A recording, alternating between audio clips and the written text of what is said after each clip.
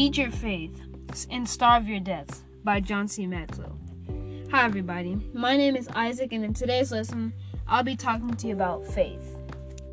As most of you know, faith means complete your trust or confidence in someone or something, or to have a strong belief in God.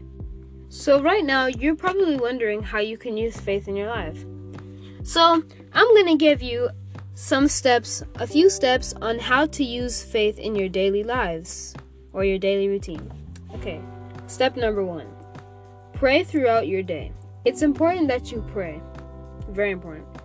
Step number 2. Read the Bible. Actually, reading the Bible is also very important. I like to read the Bible. We have a family devotion where we like to read the Bible, and we get to see who if you check it off, you're done with the Bible. So you can check if anybody in the family has not done it. So what we have is like a family devotion. So if you don't, it kind of stacks up.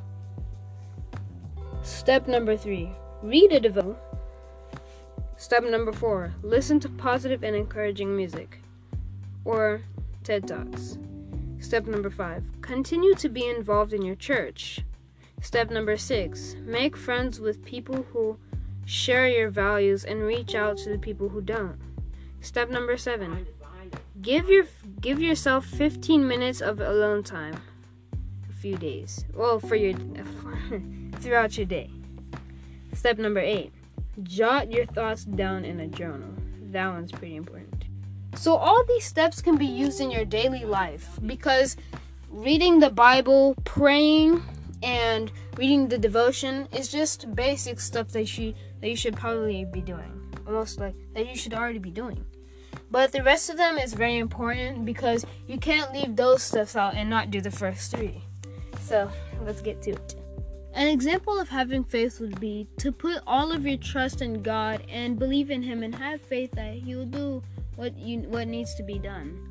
And going to church isn't just enough of being a Christian. Also, being a Christian is also a way of showing that you have faith in praying. And like I said earlier, being a Christian isn't just the only way of showing that you have faith. It's many other ways. Don't forget to show your faith throughout your day and express to God and show faith and trust in Him. Thanks for tuning in. Bye. See ya.